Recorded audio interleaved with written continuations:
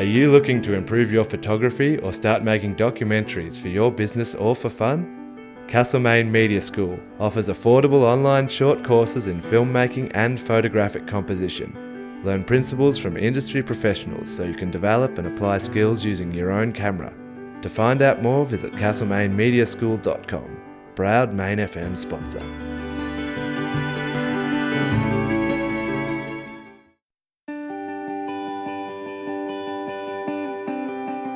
Are you living with a disability and need support? Contact Castlemaine Support Services for qualified in-home or community-based assistance and respite care. Also available, environmental services including house and yard clean-ups and carpet cleaning. Visit castlemainesupport.com.au for more information. Castlemaine Support Services, Main FM sponsor. A care provider with over 30 years' experience, locally owned and family operated. Central Region Independent Support Services offer support for people living with a disability or anyone self-funded within Mount Alexander Shire. Social, personal and clinical care, home maintenance, cleaning and travel and transport. Visit their website at chris.com.au. Central Region Independent Support Services, Main FM sponsor. Down to Earth, 7 p.m. Tuesday on Community Radio 94.9 Main FM. Bad news and good news on the environment and social justice. We're all in this together.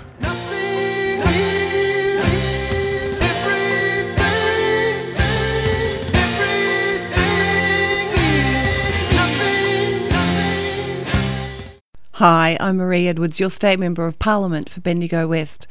Castlemaine and District, including Campbell's Creek, Newstead, Malden, Chewton and Harcourt are important parts of my electorate. If you have any questions or anything you wish to discuss that concerns the State Government, I'm here to help. Please phone 5410 2444 for an appointment. Spoken and authorised by M. Edwards, 16 Lockwood Road, Kangaroo Flat, funded from Parliamentary Budget. Marie Edwards, supporting Main FM.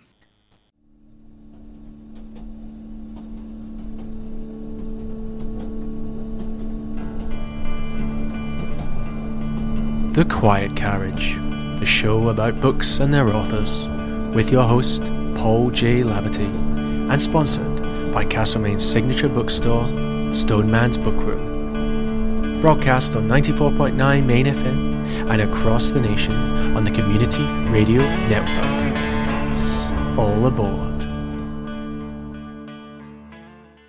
Hello listeners and welcome to another edition of The Quiet Carriage on 94.9 Main FM and broadcast across Australia on the Community Radio Network and sponsored by Stoneman's Bookroom.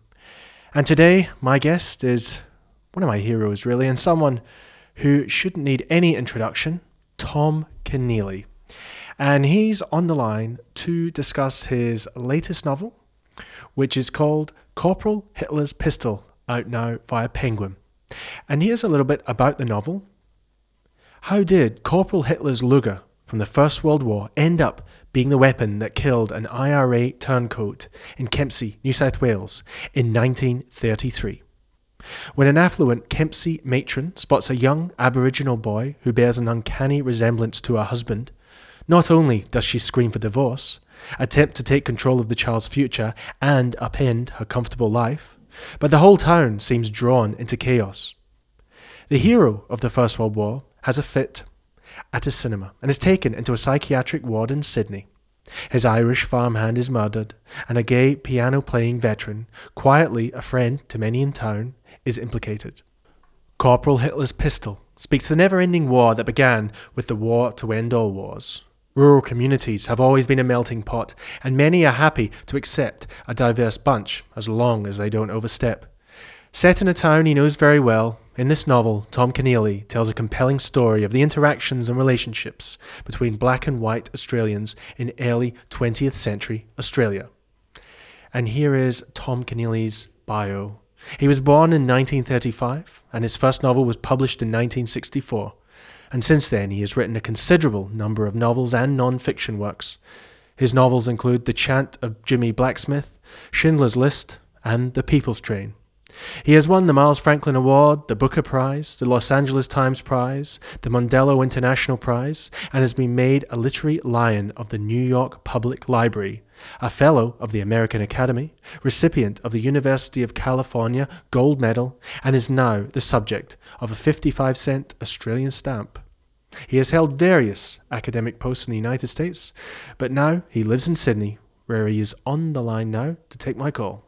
Tom Keneally, it's an absolute honour to have you on the Quiet Carriage because you have been on my wish list for quite some time. So I'm really glad that we've managed to do this. And I've been dreaming being in a quiet carriage since about 1940. Well, here you are. And a massive congratulations on your latest novel, Corporal Hitler's Pistol. Now, have I got this right? Because I was counting them through Wikipedia. Your 44th novel? You'll probably correct me here. Oh, it may be, yes. You don't know? There you go. I don't know.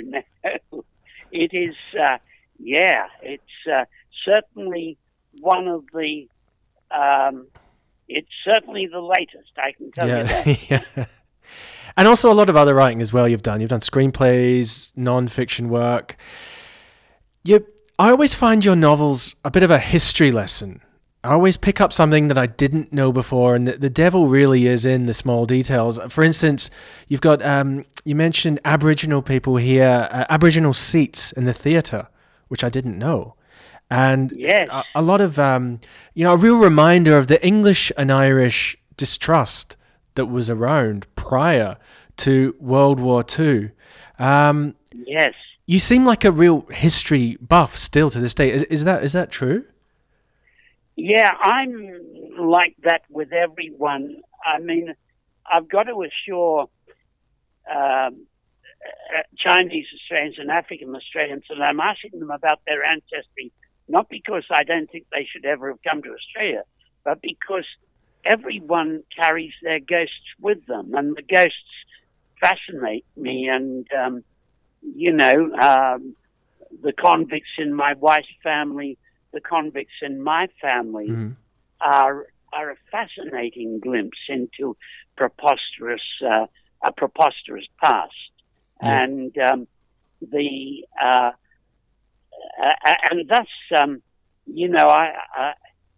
I tend to see each discrete individual as carrying with them on their shoulders, at their side, a tribe of colourful ghosts. I love that. Yes, that's beautiful. And this story has about 4 or 5 storylines put together, like a lot of your novels. And they're all Kempsey storylines. When I was Kempsey is a little town up near. It thinks it's a metropolis, but somewhere between a small town and a metropolis, up near Port Macquarie on the coast. It is one of those New South Wales towns that used to be big because it was, or bigger by comparison with its neighbours, because it was the head of navigation at the river. And it was as far as steamboats could get.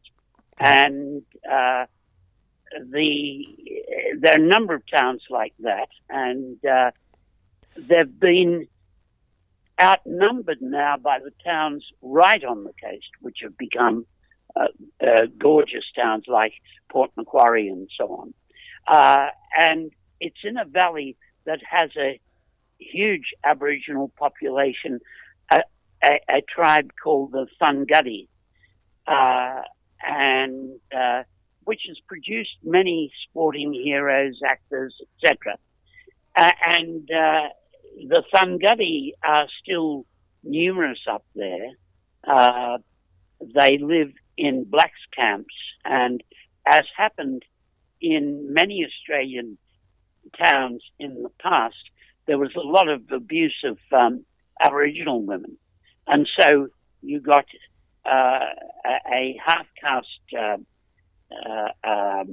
progeny of this strange collision, this strange violation occurring between the two races.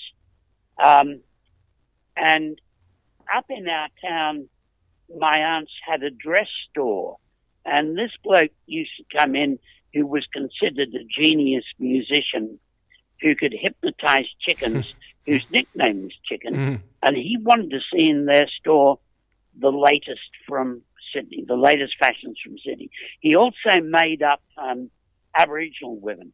My mother used to work in the cosmetics at the town shop, which is on the front cover of the book, Barsby's, and she sold him makeup, and it wasn't really for him, it was for the Aboriginal women he made up. So the idea of a bloke on the margins, as the towns tolerated gay because he's a good musician, and a bit of a town favourite, but tolerated to a point, who makes up Aboriginal women. This just sounded too good a character in the end to pass up.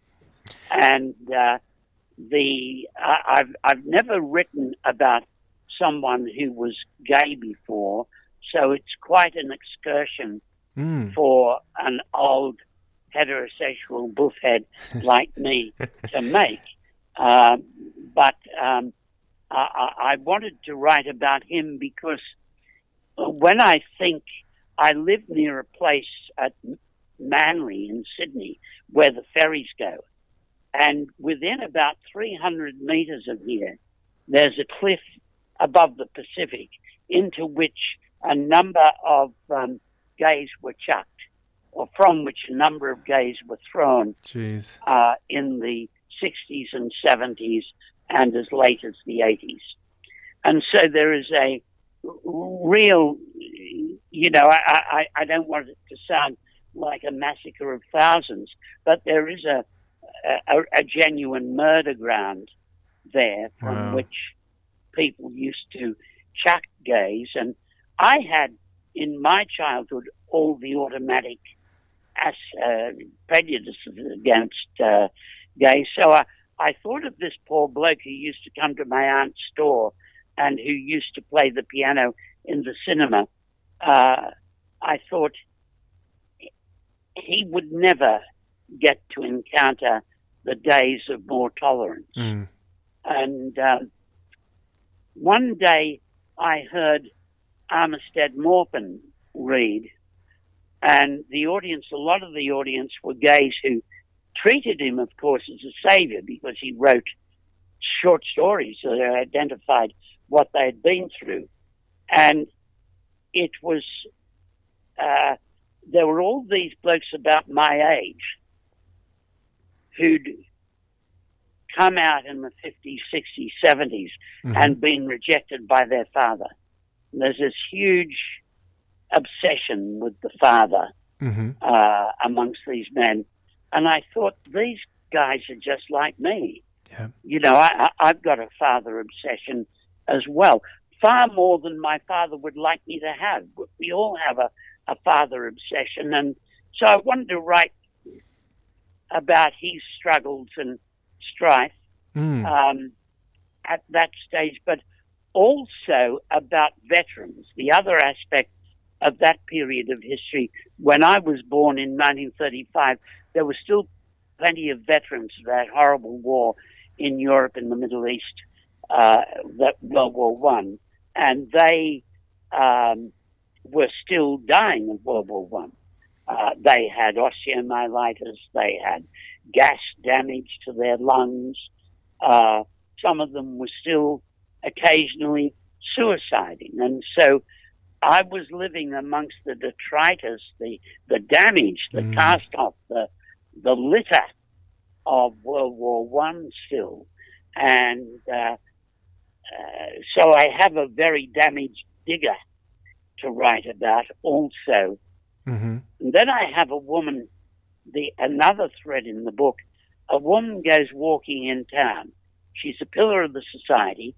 Everyone calls her by her Mrs. name. and everyone goes shopping on a Friday afternoon, and she sees a half-caste kid in town who bears to her authentically and undeniably the features of her husband. And the question is, when a woman found that her husband had a half-Aboriginal kid, what would you do? Would there be racial hysteria? Would there be hysteria against him? Would there be anger, hurt? There'd certainly be hurt. Would there be anger? And this woman, surprisingly, is very angry at her husband, but she feels an impulse to save the boy, But the boy doesn't want to be saved because he belongs to a family of people who have held on for a long time, and his uncle is still a fully initiated man. And so it's the struggle between this woman and her husband. As so often, he's going to get forgiven if he will just acknowledge it, but he can't acknowledge it. And therefore, she becomes his enemy because she seeks a divorce. And so her story is big in there too. And then the Irish Civil War was only 10 years over, and blokes were still fighting it. And there were cases in America and Australia from that Civil War in 1922-23. There were cases of blokes being beaten up or killed for what happened in that Civil War. And the Civil War was absolutely terrible. It began fraternally, with everyone being very careful not to kill each other, and it ended savagely with blokes being attached to landmines and the landmines blown up. And so the men who informed on the rebels were often pursued to the ends of the earth. And this is a case of a man who gave information to the Free State Army, the official army, about rebels. Yes. And he's still being pursued. And these things happened in the 30s, and then in faraway Germany, of course, a rather thin-faced, zealot-looking man became the German Chancellor. Yep. Now, on the night of the 19th of July, 1916, the Australian 5th Division was arrayed against Hitler's a division that included Hitler's regiment, and Hitler's regiment was right opposite the 53rd Australian battalion that came from up that way in New South Wales. And so this man has held Hitler, in the book, has held Hitler prisoner and is released by Hitler early the next morning, as a number of Australians were. It's very interesting to think of Hitler before he became a thorough monster. He was already a absolute anti-Semite, but he wasn't yet the thorough monster that he would become. And the idea of him letting an Australian of German background back into the Australian lines is very interesting. When I was a kid, there was a cranky old farmer up in this town, and some young men told me, probably apocryphally, that he claimed to own Hitler's pistol, that he'd taken Hitler prisoner the night of the 19th of July, 1916. And it's quite possible. And so I made it a fact. I'm a bit of a fan of things that connect Australia to unknown people, or unexpected connections, you know. The fact that Kerensky, the first president of Russia after the Tsar, the fact that he married a girl from Brisbane, I get excited by these things. I get excited by the fact that there was a family with Napoleon on St. Helena, and they were a young British family, and they were the providors, the grocers to Hitler's household. And they got on so well with him that they were exiled. They were thrown off the island, and then finally they were sent to New South Wales. Wow. And they had the experience of Hitler using their granny flat, the equivalent of their summer house. Right. And they were intimates of, did I say Hitler?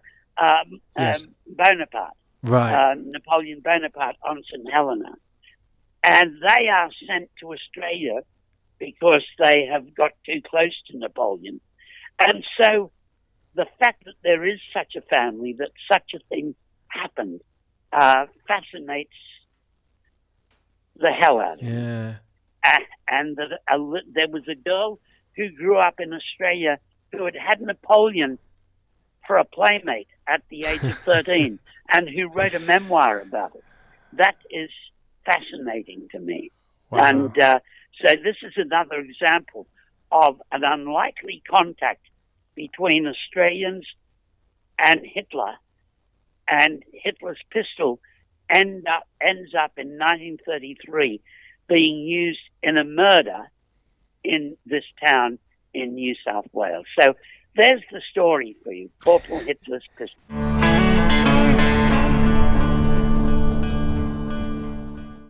You are listening to The Quiet Carriage on 94.9 Main FM and the Australian Community Network, and brought to you by Stowman's Bookroom. And now we will return to my interview with the author, Tom Keneally. And it's incredible how you bring all these strands together as well. And what I wanted to ask you, we're in the 2020s now, what has taken you back to 1930s Kempsey? Why are you writing about that now? In particular, the chicken story. Why have you sat for so long on that character and that story idea? Well, everyone's gone, so there's that. Mm-hmm. Everyone's gone. I heard a story about a veteran that had a nervous breakdown at that stage, and then my mother, before she died in this century, told me that she was the girl who used to sell the cosmetics to Chicken for his makeup of Aboriginal women. And of course, there was no specialist makeup for dark complexions in those days. And on my father's side, my father was a projectionist in the cinema. And so he knew him through being a projectionist and had many Chicken stories. Chicken gave my father, a lesson in hypnotizing Chicken. Right. Because Chicken's father was a sleeper cutter, a great Australian bush craft. And sleeper cutters' families were always hard up. And Chicken used to hypnotize chickens for his mother so that they would provide dinner. And he gave my father some lessons in chicken hypnotism. Right. So my father carried on this tradition of hypnotizing chickens. Right. And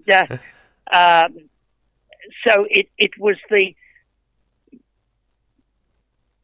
my parents gone, and then I have to say that it's the case of there was an American kid chucked off this track I could take you to. It's only about, as I say, 200, 300 kilometers from my place, and it's the cliff, the Pacific, a cliff of the Pacific Ocean. Mm-hmm. And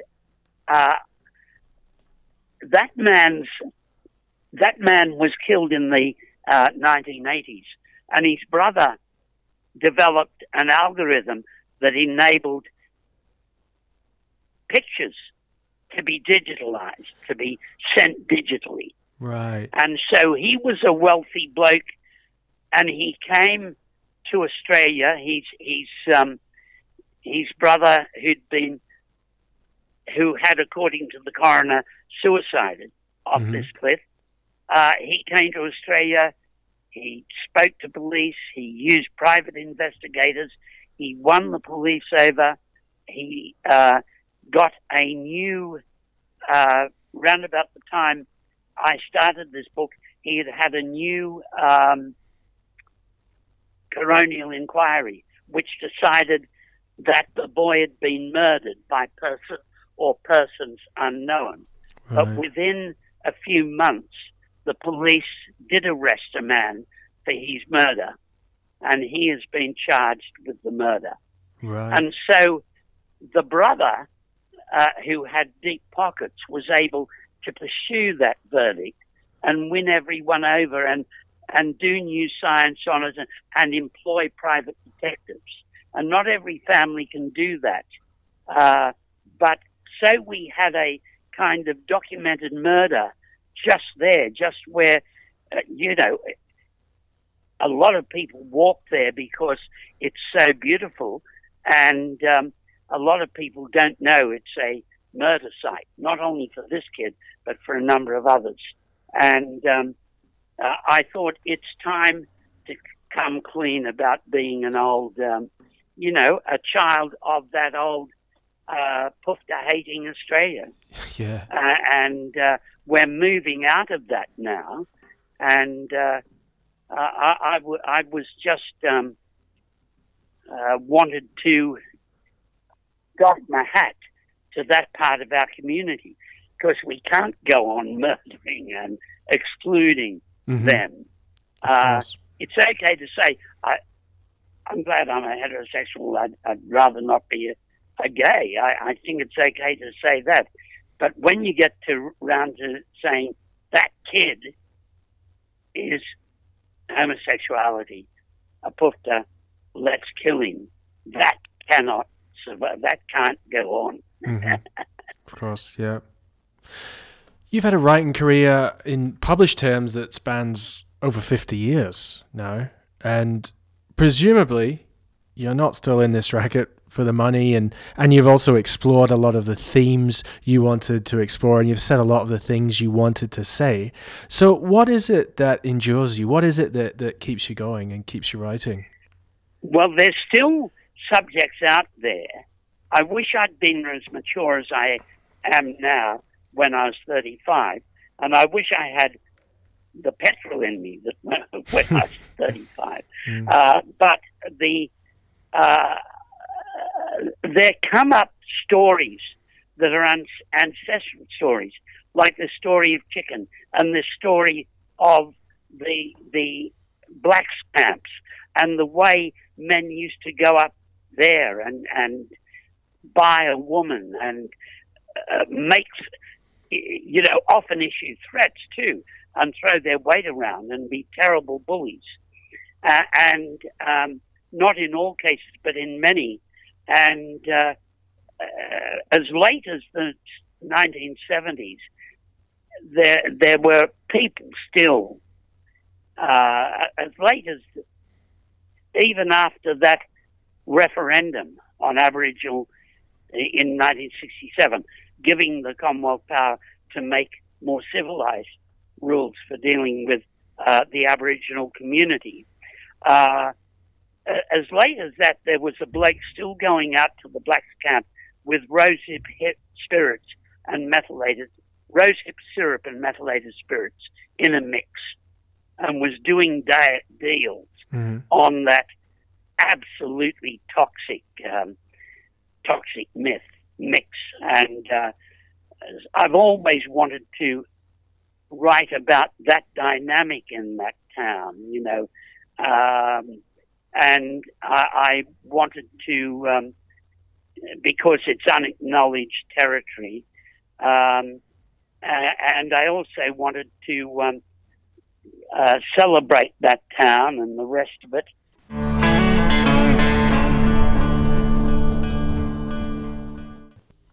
You are listening to The Quiet Carriage on 94.9 Main FM and the Australian Community Network, and brought to you by Stoneman's Bookroom.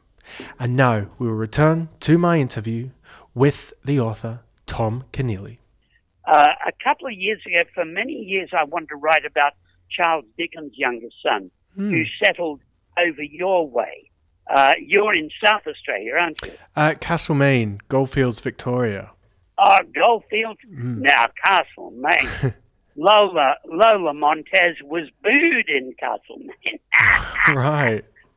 Yeah, there's a pub there that's got the big room in it where Lola Montez performed and was booed. It's an astonishing. Everyone else loved her, but the Castlemainers had a mind of their own, or she might have been off that night. In any case,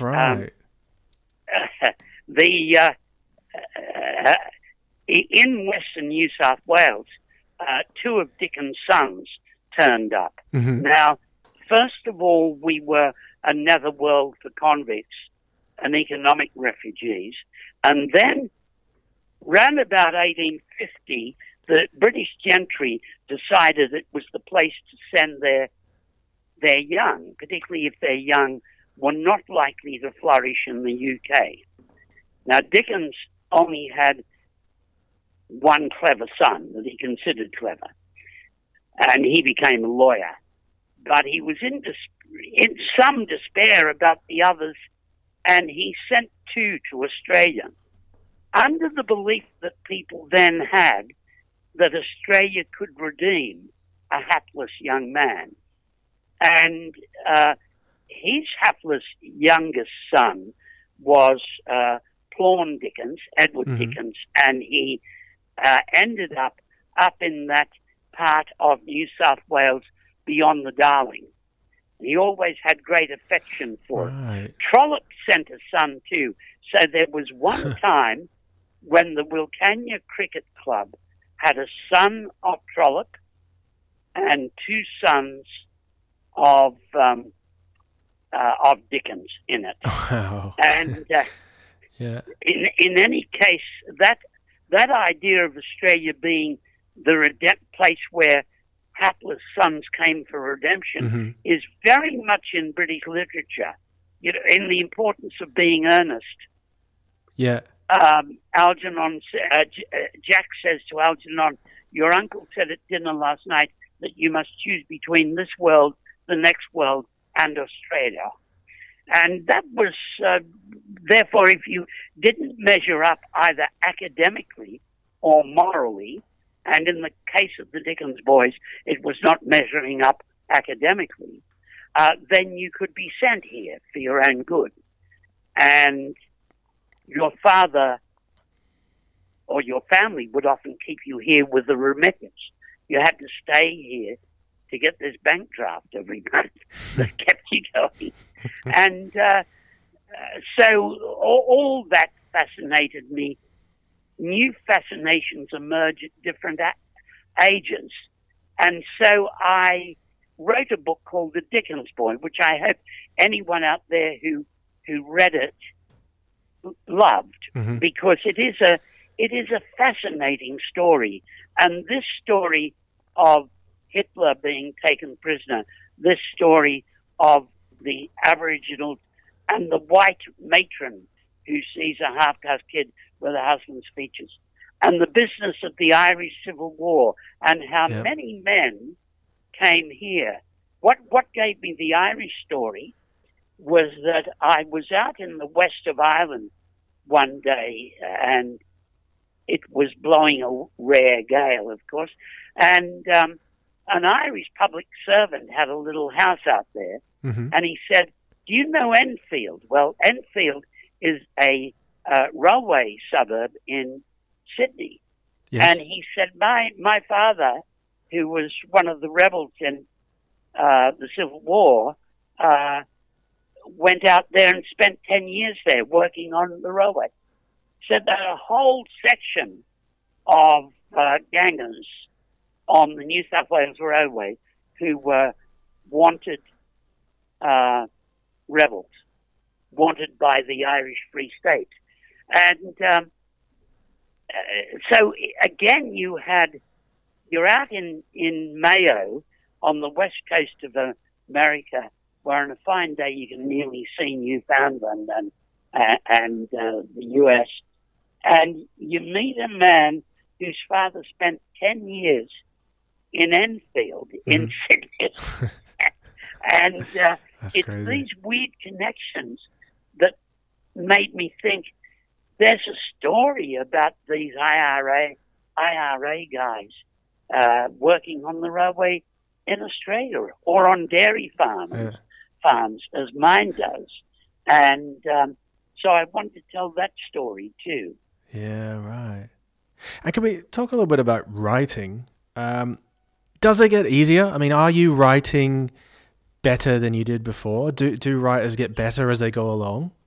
Yeah, I'm feeling at the moment, if you ask us, we say we're better, but we do, one area we do get better in is that when the book abandons us, when the book orphans us about halfway through, or when we find out it's just another book, there's an emotional downturn. It's as intense as writers know, as you know very well from your work. It can be as intense a failure of the delusion that's keeping you going as when you fall out of love with someone. And so when you're young and that happens to your book, you take it very seriously. And you don't take it nearly as seriously when you're older. Because you know by then that the answer to writing is to write. And if you can't think what to write, write any stale old crap. And ultimately you'll hit your vein. So you can't write a lot when you're in that depressed state, but write something. Someone who teaches, Paul McPhee, who wrote a very good book called First Draft, he's a non-fiction writer, and he's an expert on writing non-fiction, but it still applies to fiction as well.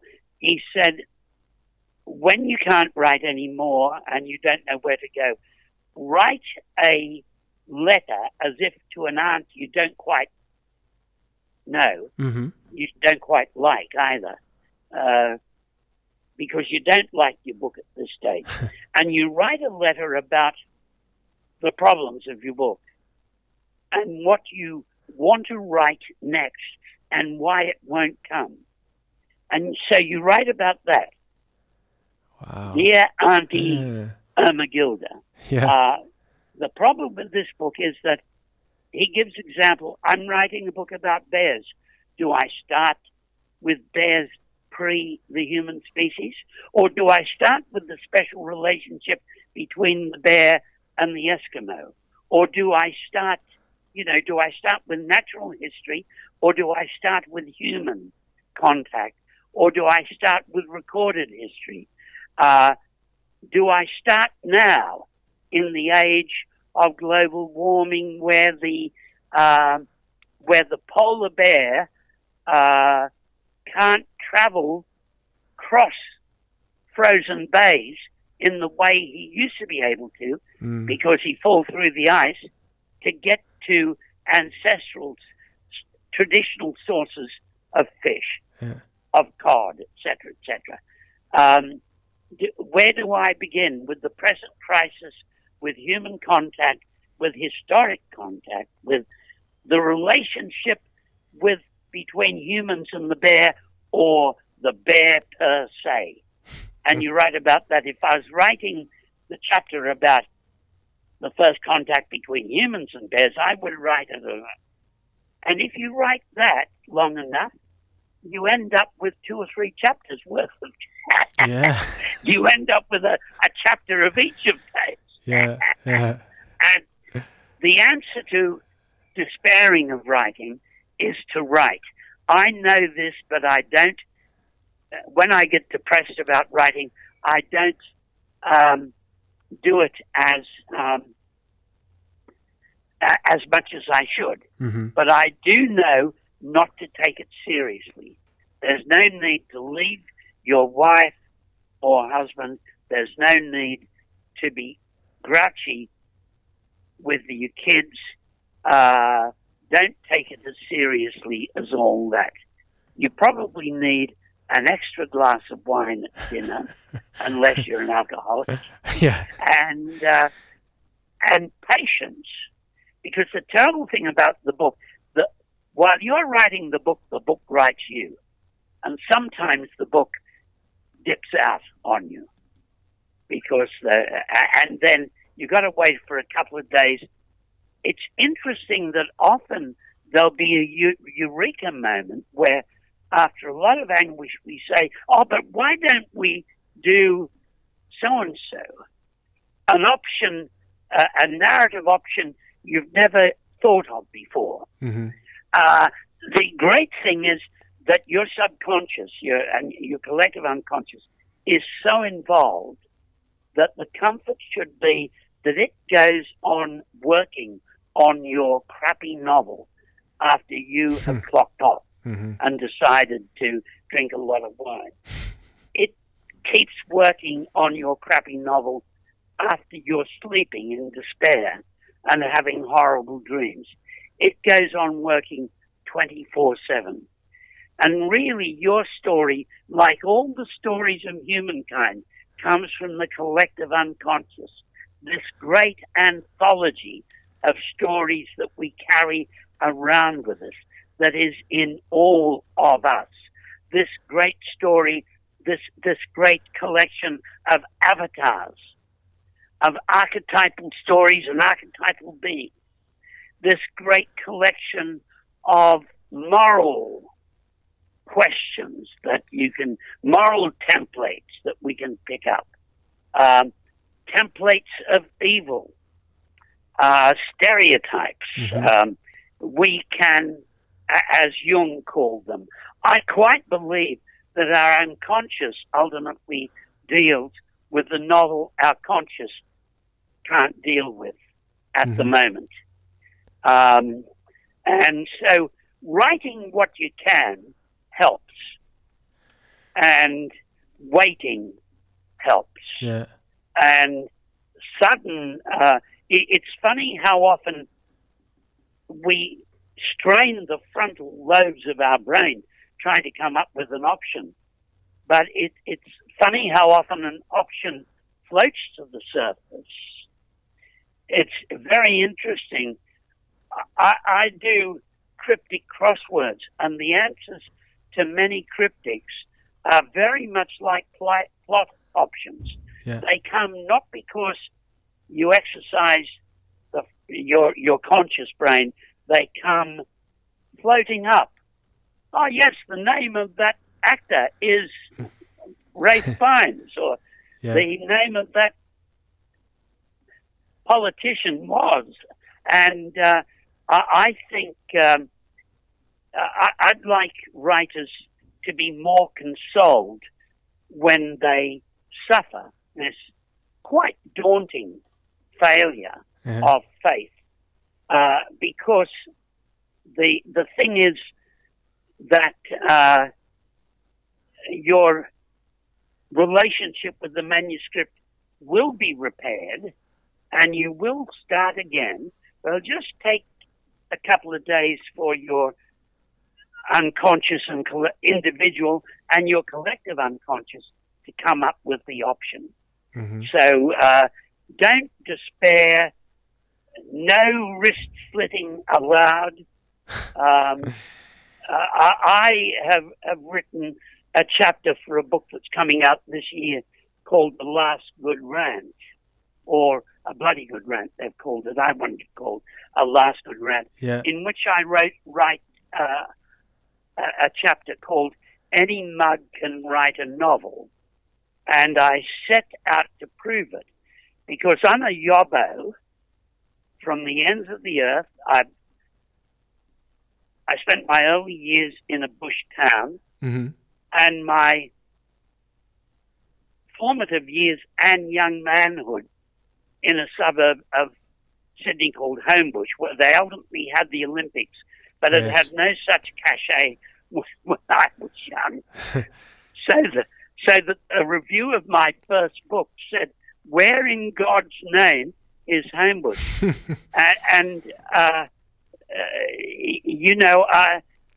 Why was I able to write a book? I knew nothing.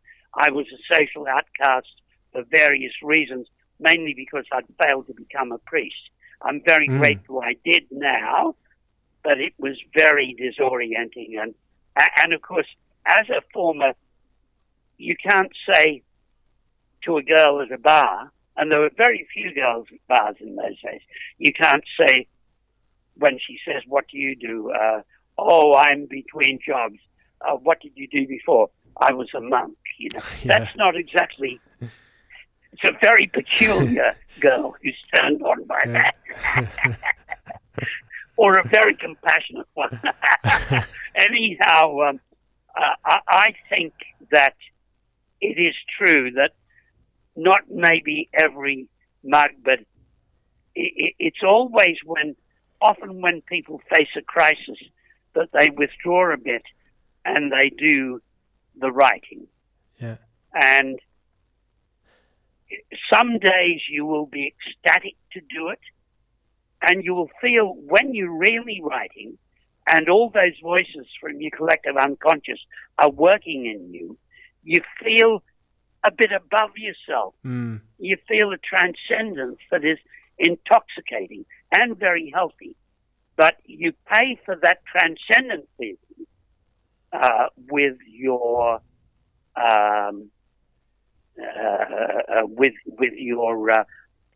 moments of despair. Yeah. So I believe it was W.B. Yeats. It's attributed to a number of people. There are two quotes. One is one man's death is a tragedy, but a million deaths are just statistics. There's an argument about who said that. Right. And there's an argument about who said only begin. But only begin is the answer. If there's anyone out there, and God bless, there are still young people trying to write, and they're wondering when to start. Don't take an extra class. Don't feel you need an extra class. Don't feel you want to do more research. Start.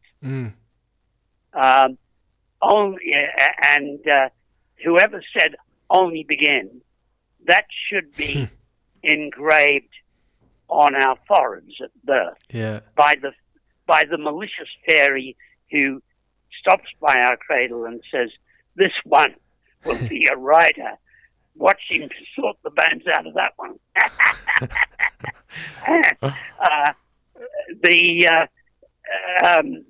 And thank God there's so many young men and women trying to do it.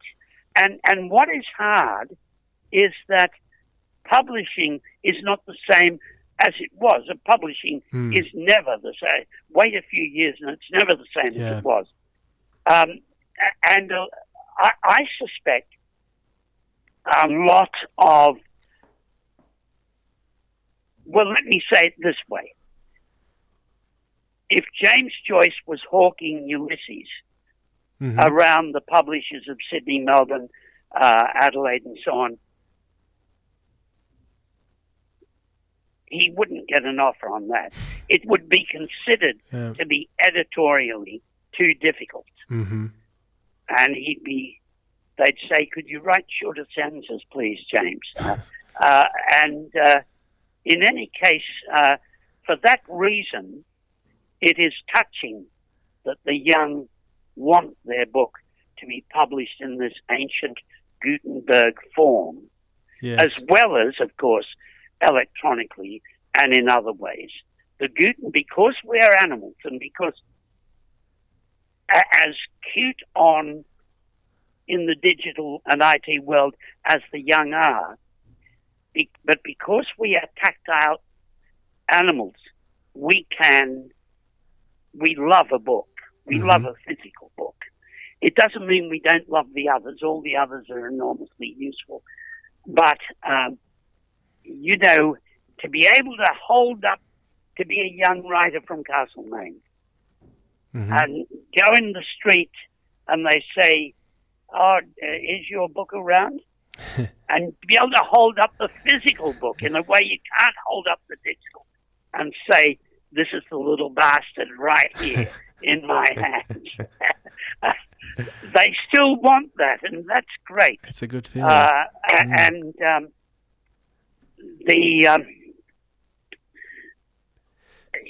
a lot of the future, there's still a lot of writing in the Celts and the Irish, Cornish, and the people up in whose ancestors come from Northern Ireland. But I know there are a lot of Cornish down your way because Castlemaine had great smelting work for the gold, didn't they? Yep, and a lot of the gold miners were Cornish as well. Yeah. Yeah. Yeah. So they were good chapel men, but they still chatted up girls. Anyhow, what an interesting part of Victoria you live. I love that area. Yeah. Yeah. And I was last there just before COVID, going to Falls Creek. Oh, I went up to Falls Creek. Yeah. And I took my wife and sister-in-law because Judy and I still cross-country ski. Right. And I think she might be one of the oldest. She's 86. Mm-hmm. And in any case, the story is only begin and trust the gods of your unconscious and subconscious to work things out for you. But keep writing.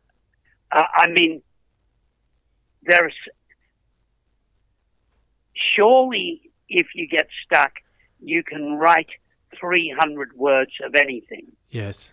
Even something that says, look, if I knew what was going to happen in this chapter, I don't. If I wrote what I'm going to write now, it would go like this. Yeah. And so you're pursuing a quite hackneyed resolution to your problems. Yeah. Like, and then a big rock fell on their heads and they all died. And you're using Deus Ex Machina and committing every sin that you can. But in doing that, you often come up with a solution because writing engages that part of the brain. Yeah. Yeah. And storytellings have always been mysterious. Storytelling has always come. There are old stories about humans who stole stories and were pursued by the gods for stealing them. Yeah. So you're stealing the thunder of the gods. Yeah. And you have to expect the gods, being the mongrels they are, will make Zeus and all those other buggers. And Finn McCool and all those Celtic buggers will make you pay for it. Yeah. Because you are in their territory. Yeah.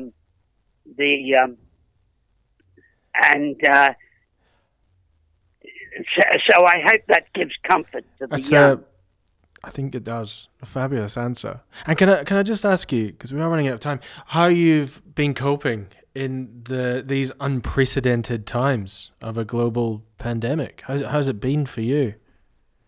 Well, writers write about it a lot, and we say often at literary festivals, oh, the isolation, oh, the loneliness.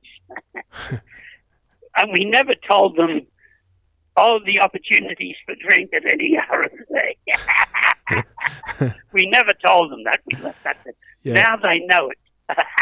Now they know that the slopes of Mount Isolation are indeed covered with empties of writers.